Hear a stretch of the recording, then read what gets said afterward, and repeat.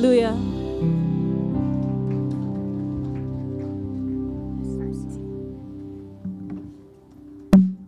Good morning. Is it because I have the microphone? I feel like I'm louder than all of you. Good morning. Yeah, yours is one big microphone together. It's good to see each and every one of you. Karibuni to church. To all our visitors, we are happy to have you here. Thank you for choosing to worship together with us. My name is Judy Gichuru, and I'm privileged to be the lead pastor here at the Nairobi Chapel Lavington. And as you have heard, today we are starting a new sermon series, and we are talking about death. This topic is very important because our faith and Christianity is founded on the death of the Lord Jesus Christ. And as a culture, we don't talk enough about death because of the many things that we have believed. We've had stories of different cultures and the things they believe in about death. But also just the fear that is attached to death. But we also know it's because of the pain that comes with losing a loved one. And I know in our midst we have people who have lost a family member recently. And so as we go through this topic, we remember you. And we pray that God will help you to find comfort in Scripture as we continue with this sermon series. So the series is called Death, Where is Your Sting? Because life is uncertain, death is sure, sin is the case, and Jesus is the cure. Life is uncertain, death is sure, sin is the case, and Jesus is the cure. The salvation of man was the same in the Old Testament as it is today, and also in the New Testament. The people in the Old Testament were saved by grace through faith in Christ Jesus, the same way we are saved by grace through faith in Christ Jesus. The difference is that they looked forward to the cross, and we look back to the cross. But it's the same cross. And so that's what we are going to be seeing in Scripture today from the book of 1 Corinthians chapter 15, and also from the book of Genesis chapter 50. Both of those texts are from New Testament and Old Testament, and a few other texts from across Scripture. And so the first topic that I've given our sermon today is receive the gospel and stand by it. Please, we are going to preach together. Tell your neighbor, receive the gospel and stand by it.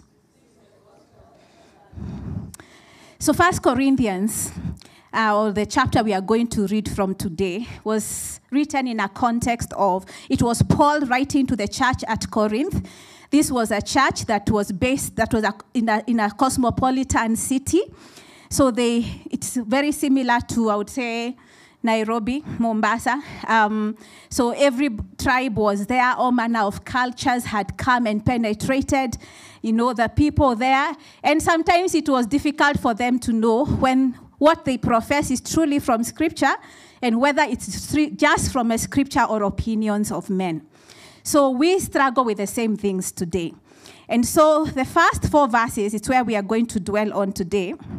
1 Corinthians chapter 15, verse 1 to 4. While there are many things that Paul told the church at Corinth, he addressed the issue of division in the church. He helped them to remember why a church must be a place that is spiritual but also orderly. But also he helped them to understand the basis of their faith through Christ Jesus, which is communicated through the death of Jesus Christ and his resurrection. So 1 Corinthians chapter 15, verse 1 to 4, the Bible says, "Now I remind you, brothers, of the gospel that I preached to you, which you received, in which you stand, and by which you are being saved, if you hold fast to the word I preached to you, unless you believed in vain." Verse 3, "For I delivered to you as of first importance what I also received, that Christ died for our sins in accordance with the Scriptures, that he was buried and that he was raised on the 3rd day in accordance with the Scriptures." So there are two things that we are going to emphasize today. And one of them comes from this text. That the gospel which they received and which we have received is the gospel which we should stand by.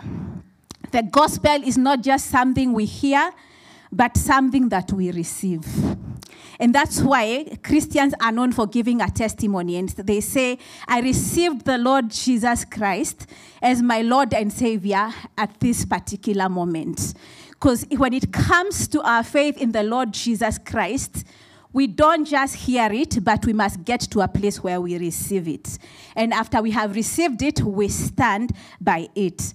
In John chapter 1, verse 12, the Bible says, to those who believed him and accepted him, he gave the right to become children of God. 1 Thessalonians chapter 2, verse 13 says, we also thank God that when you received the word of God which you heard from us, that you accepted it, not as the word of men, but as what it really is, the gospel of God. And so today we want to talk about this gospel. And we do not want to assume that because we are churchgoers or because we grew up in church, or rather Christian families, that all of us have come to a place where we have received the gospel and where we are standing by the gospel. Because receiving the gospel, as we are going to see, is not necessarily attending church, is not necessarily serving in church, is not necessarily being the most generous person in church, is not necessarily taking your children to Sunday school. It is a very personal relationship with the Lord Jesus Christ. And so just like the people in the church at Corinth, they had confused Christianity for many good things. And so Paul, who had planted that church, had to come back and remind them what the gospel is. And after he has defined it, challenge them to receive it, and not just to receive it, but to stand by it. And so today the question that I want to ask you is, what is your understanding of the gospel, of the good news? And have you received this good news? And are you standing by this good news? The Corinthians church had issues, but they were standing. So those who have received the gospel don't necessarily live perfect lives. Because this church, even though Paul was writing to them, he knew that they had issues. And so he tells them the gospel that you have received and you are standing by. That you're holding fast to the biblical definition of the gospel. But when he wrote to the church at Galatia, the Galatians, if you read the Galatians, he did not tell them that they were standing. He told them, you are off. You guys do not even call yourself Christians. He even called them foolish. And he asked them, who has bewitched you? Why are you lying to yourself that you are walking with the Lord while what you're doing is your own things? Same person. But he was able to tell people who, even though they have their struggles, they are standing. They continue to accept faith in Christ Jesus. But he was also able to tell those who had all the same rejected the gospel of Jesus Christ. And so we ask, what is the gospel? The gospel, if these things are not in it, then it's not the gospel. It's just religion and many other good things. That Christ died for our sins. That's number one. Christ died for our sins. Number two, he was buried. Number three, he was raised on the third day. That is what makes up the gospel. That first we get to a place where we acknowledge our own sins. And we believe that Christ died because of our own sins. And for that reason, that he was buried and that he was raised on the third day. And just like we have read in verse 3 and 4, it says, for I delivered to you as of first importance what I also received. So he did not give them faith or the gospel that was mixed up with culture or opinions of men. But he told them that Christ died for our sins in accordance with the scriptures, not in accordance with my truth and your truth. Because sometimes we say truth is relative, my truth and your truth. But he says based on what the scripture says, that he was buried, that he was raised on the third day in accordance with the scriptures. Therefore, we must receive and stand by this gospel. In Isaiah chapter 53, verse 8 to 9, the Bible says that he was cut off out of the land of the living and stricken for the transgression of my people. There are so many passages in Scripture that talk about the death of Jesus Christ. 1 Corinthians chapter 15, verse 3, like we have said, he died for our sins. At some point in Scripture before Jesus died, when he was going to the cross, there's a place where he said, "It is finished." And during that time, there's a transaction that took place. And this transaction was a spiritual transaction that took place, where God the Father laid on God the Son all the guilt that we all deserved. Because of your sin and my sin, God the Father laid all the guilt on God the Son, all the guilt and shame and pain and the sin that we deserved, the pain that we deserved. And it was tough for Jesus. He even said, if there is another way to do this, he said, if there is a way you can remove this cup from me, please do it.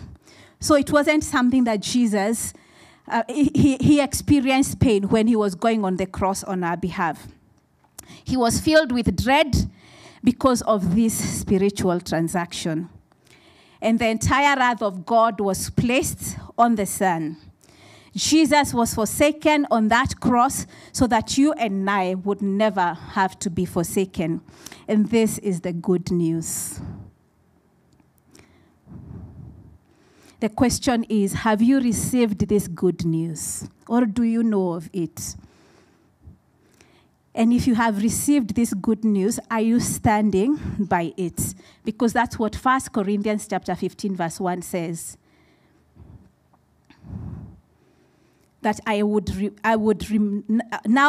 remind you, brothers and sisters, of the gospel I preached to you, which you received and in which you stand, and by which you are being saved. We are being sanctified. So none of us has really gotten there. If you hold fast to the word I preached to you, unless you believed in vain. It is very possible to live in vain. It is very possible to confuse good things for having accepted the good news. And that's why at some point in Scripture, the Bible says that when the day of judgment comes, that God will say to some, "Go, I did not know you." And some people will ask, "What do you mean? I was singing in the church choir. I was the most generous person. I was teaching in Sunday school." And he will say, "Go, I do not know you." And it's because we did not understand the difference between good works, between being nice and accepting the good news of Jesus Christ.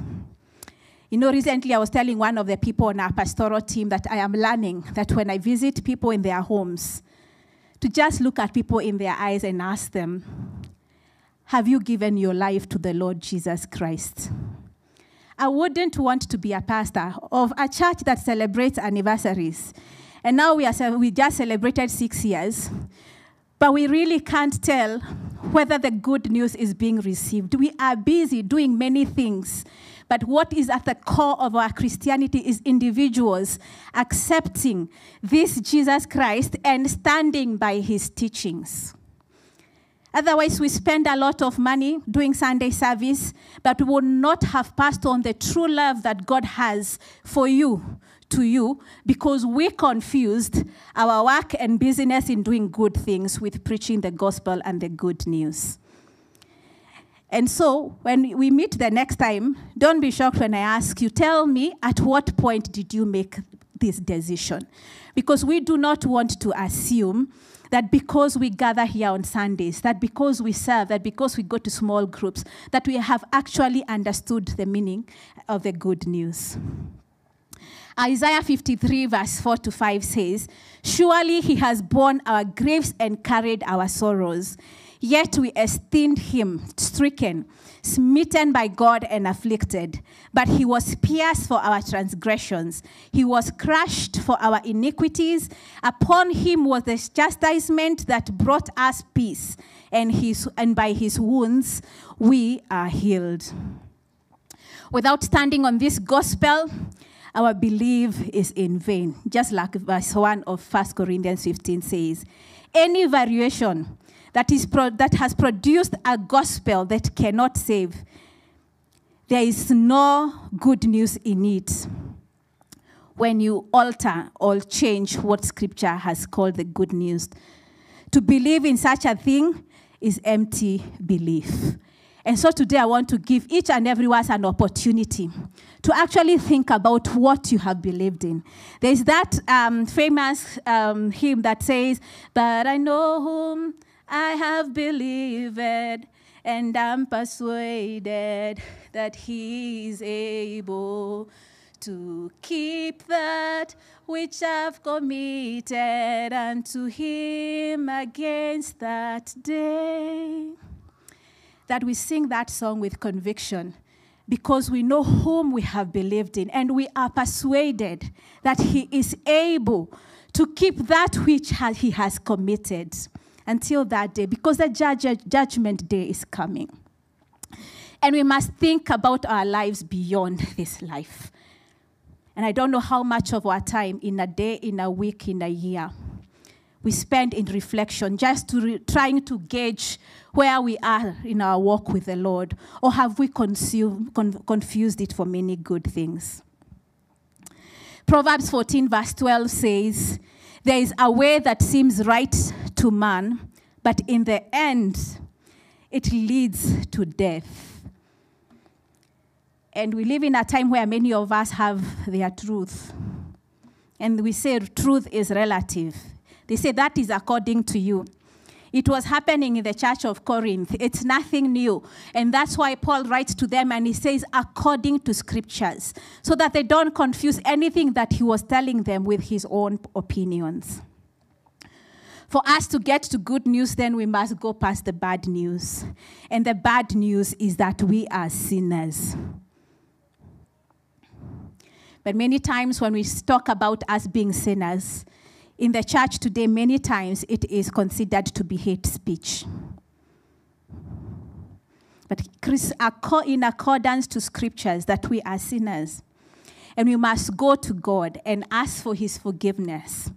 We must go to him and tell him, teach us how to stand by the good news. And the good news is not the opinions of men.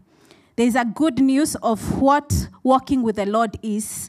When COVID came, there was the good news of what walking with the Lord was before COVID.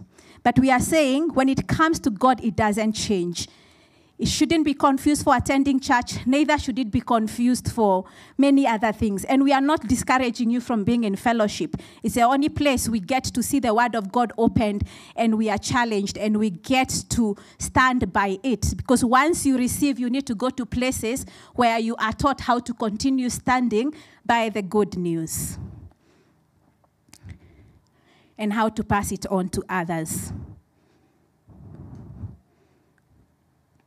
Scripture says in the last days, lawlessness will increase and the love of many will grow cold. We must carry that burden. And last Sunday we talked about it.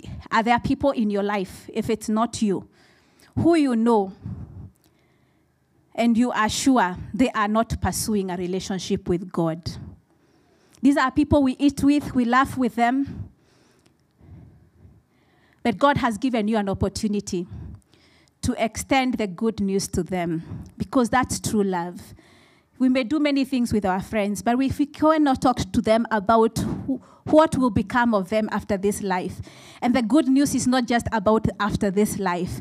Eternity starts now. The moment we receive, we start learning how to stand by this good news. So in the same scripture, there's a place that says that the wages of sin is death, but that death is sin's last triumph. Like we said, we fear death many times. But death happens so that it can triumph over sin. And we see that example in the Lord Jesus Christ. And so for as many of us that accept him and stand by his teachings, then death has no sting.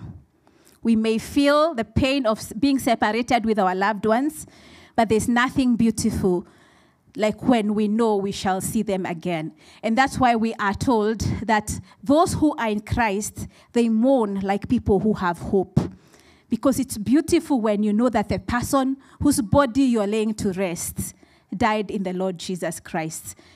But when they don't, you are left with questions and you wonder what will happen to them. But while they are still alive, we have an opportunity to share the good news with our family members. So that when death knocks on our doors, it will not sting the same way. Because we have hope that they will meet their Maker and that we will see them someday. I've shared this testimony many times. I can never overshare it. That when I was in high school, I used to really pray and evangelize to my father. And I don't know why I had a bigger burden for him. And at some point, he told me to stop preaching to him. And I started writing notes and putting near their bed. What I didn't know is that he was reading these notes. And one day when I was in Form 4, he took all the notes and he called a preacher and asked him to pray for him to receive the Lord Jesus Christ as his Lord and Savior. 7 months after that, he passed away. But you have no idea how much joy I have to know that he died in the Lord. That he died in the Lord, and that God used my obedience to lead one who is even older than me to the Lord Jesus Christ. May we all share in that joy because of people whose prayers, our prayers will go to. People who will continue to evangelize them. After that, it was my brother, my firstborn brother, and I continued to pray for him. Now he's a born-again believer and an elder in his church. And I continue to pray for one more in my family. Because these things I'm preaching to you, I would desire them for my family members. I want them to know the true freedom that comes with knowing the Lord Jesus Christ as our Lord and Savior. We may not be perfect. The church in Corinth was not perfect. But they were exhorted to continue remembering the gospel they had received and to stand by it. Because there were so many voices that were coming their way and cultural practices that made them think they were okay because they were doing certain things. Yet they were very far away from the will of God. And that is pointless Christianity. Why be so tired doing many good things and at the end of the day it means nothing? You know, the devil knows that deception worked from the word go, and he realized it works. So he has never changed his strategy. He continues to deceive us that because we are doing many good things, that we are with the Lord, that we have a relationship with the Lord Jesus Christ. The death and resurrection of Jesus Christ was so important to him that he took time to prepare his disciples about it. And that's why we preach the gospel, because it is still saving souls. It's not an old-fashioned thing. It doesn't matter which generation has come on board. The gospel, in accordance to Scripture, has not changed.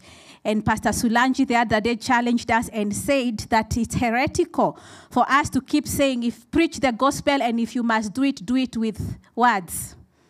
He said the gospel must be proclaimed with our mouths, with our words. Well and good if our actions will get us to share the gospel. But he said, whoever came up with us ensured that we are derailed from preaching the gospel, which is the power that saves men. So there's an example of a family in Scripture. We said that the people in the Old Testament were saved by faith in Christ Jesus as they looked forward to the cross. We are saved by faith in Christ Jesus as we look back at the cross. but the same salvation. And so there's a story of a family in Genesis chapter 50. This is preceded by the story of Joseph, when he started receiving dreams, and he would talk about it, and it would really offend his brothers, including his father, because of what the dreams were saying.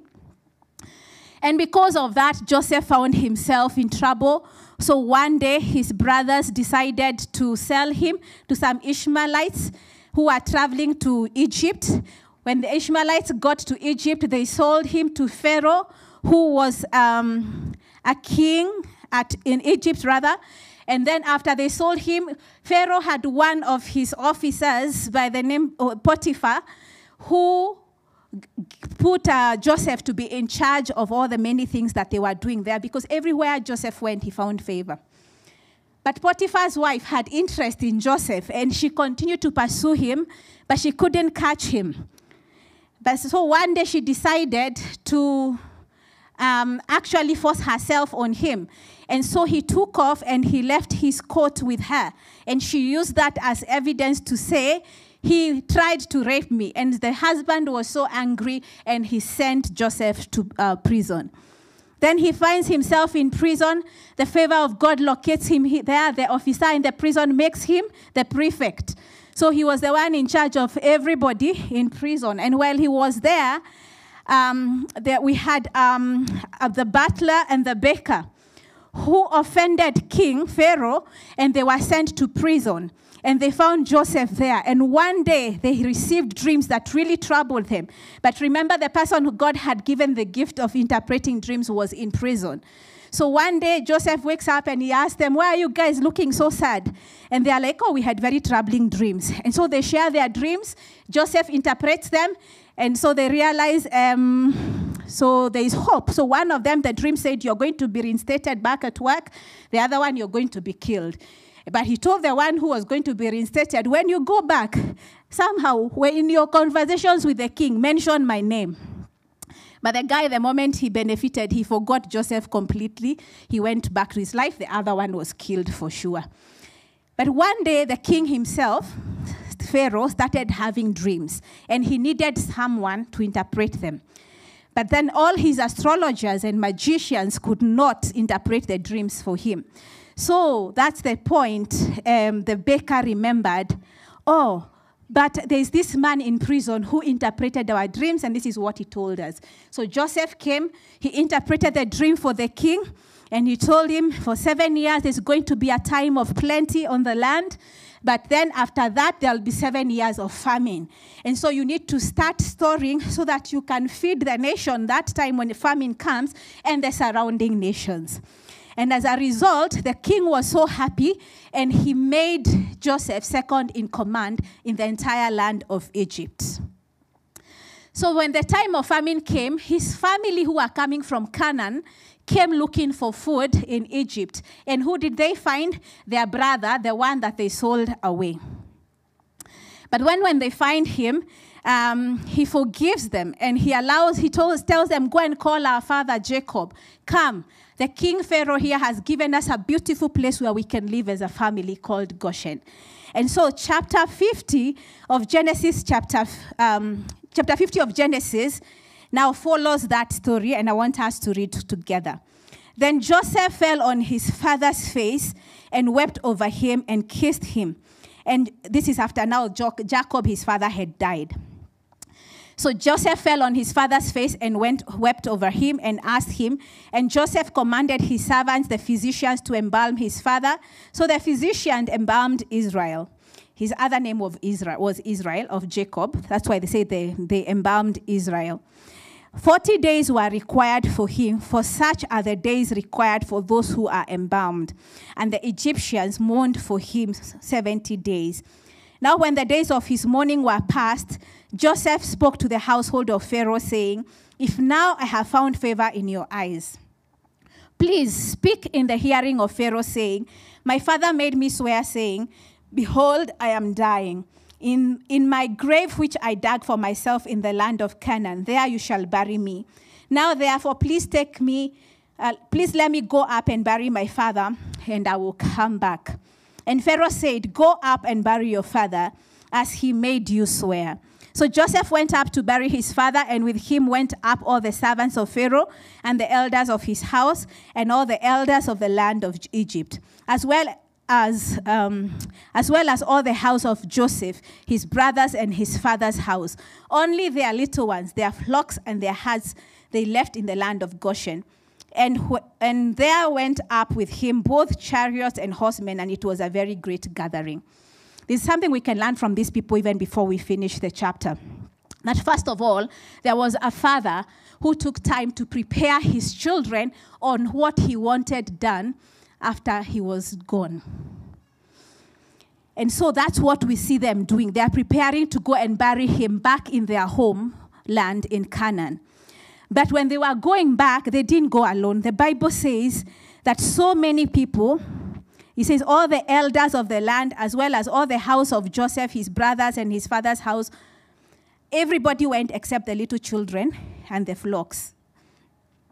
And I think even in the culture that we are in right now, it's just good to remind ourselves that, number one, especially fathers, that it's important to prepare your people on what you want done once you are gone. And that number two, when people are mourning, it's important for us to take them to the place of burial.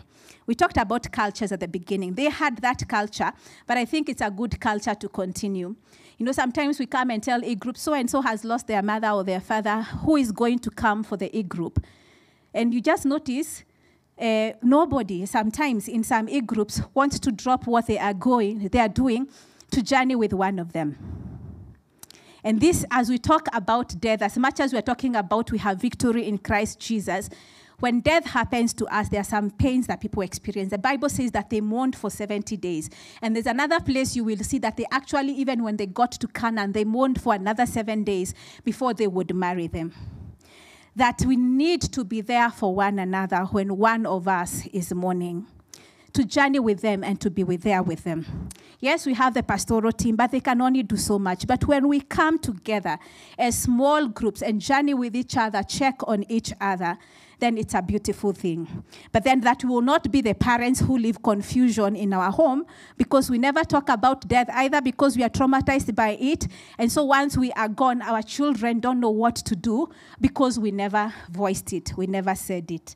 In verse 10, the Bible says, "Then they came to the threshing floor of Atad, which is beyond the Jordan, and they mourned there with a great and very solemn lamentation. He observed 7 days of mourning for his father, and when the inhabitants of the land of the Canaanites saw the mourning at the threshing floor of Atad, they said, 'This is deep mourning of the Egyptians.' Therefore, its name was called Abel Mizraim, which is beyond the Jordan.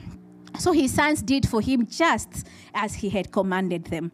For these sons carried him to the land of Canaan and buried him in the cave of the field of Machpelah before Mamre, which Abraham bought with the field from Ephron the Hittite as property for a burial place. And after he had buried his father, Joseph returned to Egypt, and his brothers and all who went up with him to bury his father." And so the last part of this scripture, verse 15, when Joseph's brothers saw that their father was dead, they said, "Perhaps Joseph will hate us and may actually repay us for all the evil which we did to him."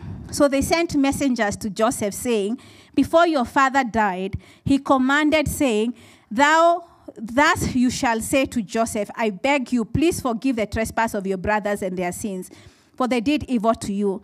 Now please forgive the trespass of the servants of the God of your father." And Joseph wept when they spoke to him. Why was Joseph weeping? Because these people were lying. They didn't believe him the first time when he said he had forgiven them for everything they had done to him. And so they are using the name of their father who is dead so that their brother Joseph will not hit back or revenge. But we can also see the influence of fathers, that even at death, after death, the influence you had, even though these ones were lying, we can see something there, that it's very big, because they knew Joseph will act on this. When he hears, it's the father who said that he should not revenge. Verse 18, "Then his brothers also went and fell down before his face, and they said, 'Behold, we are your servants.' Joseph said to them, 'Do not be afraid, for am I in the place of God? But as for you, you meant evil against me, but God meant it for good, in order to bring it about as these days, to save many people alive. That Joseph understood that not forgiving his brothers was taking the place of God. And we can see that God himself, he did not hold with forgiveness from us, as we've seen throughout Scripture. So we cannot be those who also withhold forgiveness from other people. And so Joseph tells them, I cannot take the place of God. That anytime we refuse to forgive somebody, we are actually taking the place of God. Yet we see that Jesus, in how he demonstrated it, he said, it's very difficult, but not my will, but your will be done. Verse 21, he says, now therefore do not be afraid. I will provide for you and your little ones. And he comforted them and spoke kindly to them. So I'm going to reach there. It said that Joseph is a typology of Christ. That as you look at everything he went through life, at the end, if he had not gone through everything that he went through, from being sold as a slave to Egypt, finding himself in prison, that everything was orchestrated by God, and eventually out of their family, the family did not die because Joseph was ready for them in Egypt, and as a result, the Lord Jesus Christ comes from this lineage. That because Joseph went through all this, Christ was delivered to many people. Many people found salvation. And so whether you're reading the Old Testament or the New Testament, you'll constantly see the people who God orchestrated their lives a certain way so that in their obedience, other people would receive and get to know the Lord Jesus as their Savior. And so today we just want to challenge us as I invite the worship team. That's a story of that family. I don't know what the story of your family. The thing that sometimes we know in death is because of things we did not do to prepare or to align us to stand by the things God is teaching us in our lives. That we receive salvation, but we stand by it. So that if we are parents, we live lives in a way and we parent our children in a way that the day we are not there, the sting of death will not be too deep because we did our part to prepare them, even for life after our own death, but also for life in the Lord Jesus Christ. That part of the sting we experience when there is death, part of it is because somebody has departed. But if you look keenly and deeper, many families, the pain is coming from things that the family members did not do when that person was alive, to both receive the good news and to stand by it. And so we continue to know this thing, that we can reduce the depth of this thing by receiving the Lord Jesus Christ and by standing by his word. Prepare our children for life after death when we are not there, but prepare them for life after death by receiving the Lord Jesus Christ, so that when that day comes, we will be full of hope and not sting, because we know we did our part to lead them to the Lord Jesus Christ. So I invite you to stand up, to just think about your life. Have you, in any area of your life, gotten to a place where the church of Corinth was, where they confused the good news for many things that we can do in church and for one another, except truly receiving it, truly admitting that we are sinners and allowing God to forgive us and to give us eternal life.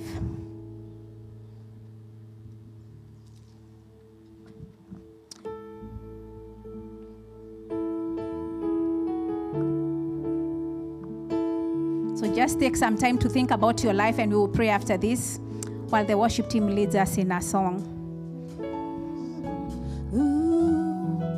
I'll put you in front of my melody. You are all that matters.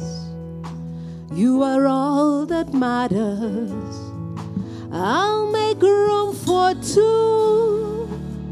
You and I, Jesus. You are all that matters. You are all that matters. I'll put you in front. I'll put you in front of my melody. You are all that matters. Yeah, you are all that matters. I'll make room for two. You and I, Jesus. You are all that matters. You are all that matters. Oh, hey, oh, hey. You are all that matters. Oh, hey, oh, hey. You are all that matters. Oh, hey, oh, hey. You are all that matters. Oh, hey, oh, hey. You are all that matters. I'll put you in front. In front of my melody. You are all that matters. Yeah. You are all that matters. I'll make room for two. Yeah.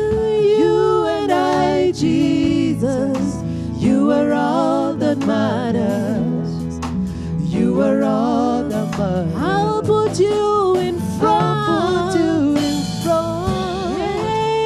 In front of my melody. You are all that matters. You are all that matters. You are all that matters. I'll make room for two.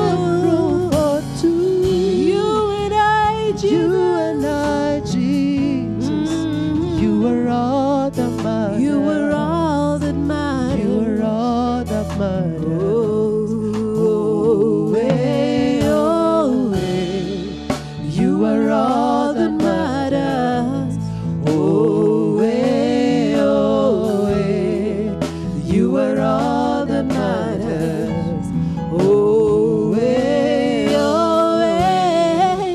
You are all that matters. Oh, hey, oh, hey. You are all that matters. So before we close the service, we do not want to assume. In case you are there and today you just want to make that decision to God, even though we ask you to lift up your hand, that you do this to God, where you say, I want to recommit my life to the Lord Jesus Christ, or I want to make this decision to actually offer my life to God, to accept the Lord Jesus Christ as my Lord and Savior, and to stand by Him. If you're there, please put up your hand and we'll pray together with you.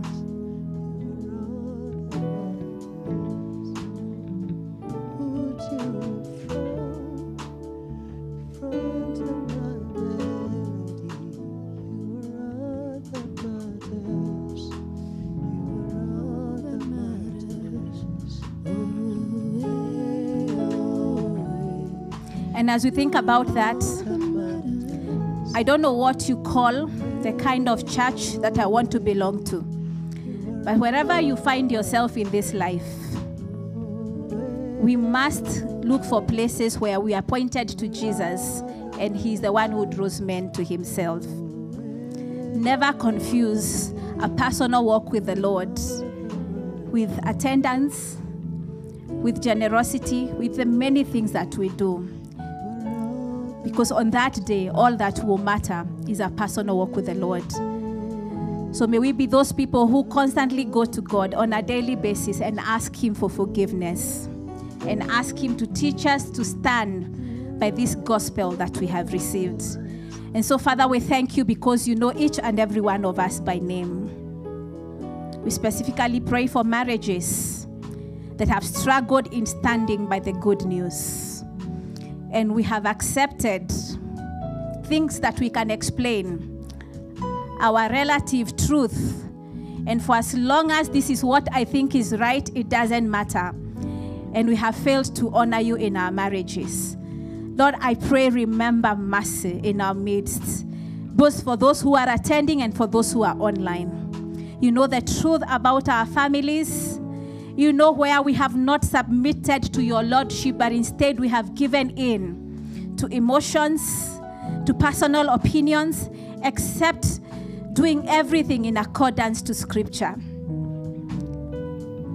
So Lord, help us to carry that burden to pray for one another. May we not be the people that are caught discussing who's separated with who, which marriage is on the rocks, while we are supposed to be praying that salvation will come to that home. And so today, Father, for every family in the Nairobi Chapel Lavington that is struggling in that area, we pray that you help them to accept the good news over their marriage and to live in accordance, to stand by what your word says. Not by the opinions of men, not by their emotions, but they will also learn to forgive one another. Just like we see with Joseph, he said, it's not in my place. I would be taking the place of God to not forgive this person. We know it's not always easy, but Lord, we know that also the gospel is not powerless. And so we pray, may the power of the cross redeem and restore many homes for the glory and honor of your holy name. We pray for ourselves as individuals. I pray that, God, you put a deep hunger and thirst for you, that we will constantly desire to be where you are, dear Father, to stand by the good news, to stand by your truth. That, Jehovah God, we will not walk in deception, thinking that because we were busy in our lifetime doing many good things, that we are in your books. Because, Lord, you say that you will say to many, go away, I do not know you. And they will get confused and they will ask, what do you mean? I was with you when I was doing this, and you will say no. I pray that none of us will be part of that. Because today we can come before you, Jehovah, and ask you to sanctify us and to continue aligning us to the truth of your word. This is not the kind of message that makes people say there's a sermon series somewhere, let's go for it. Because many times as human beings, we like to hear what makes our ears itch.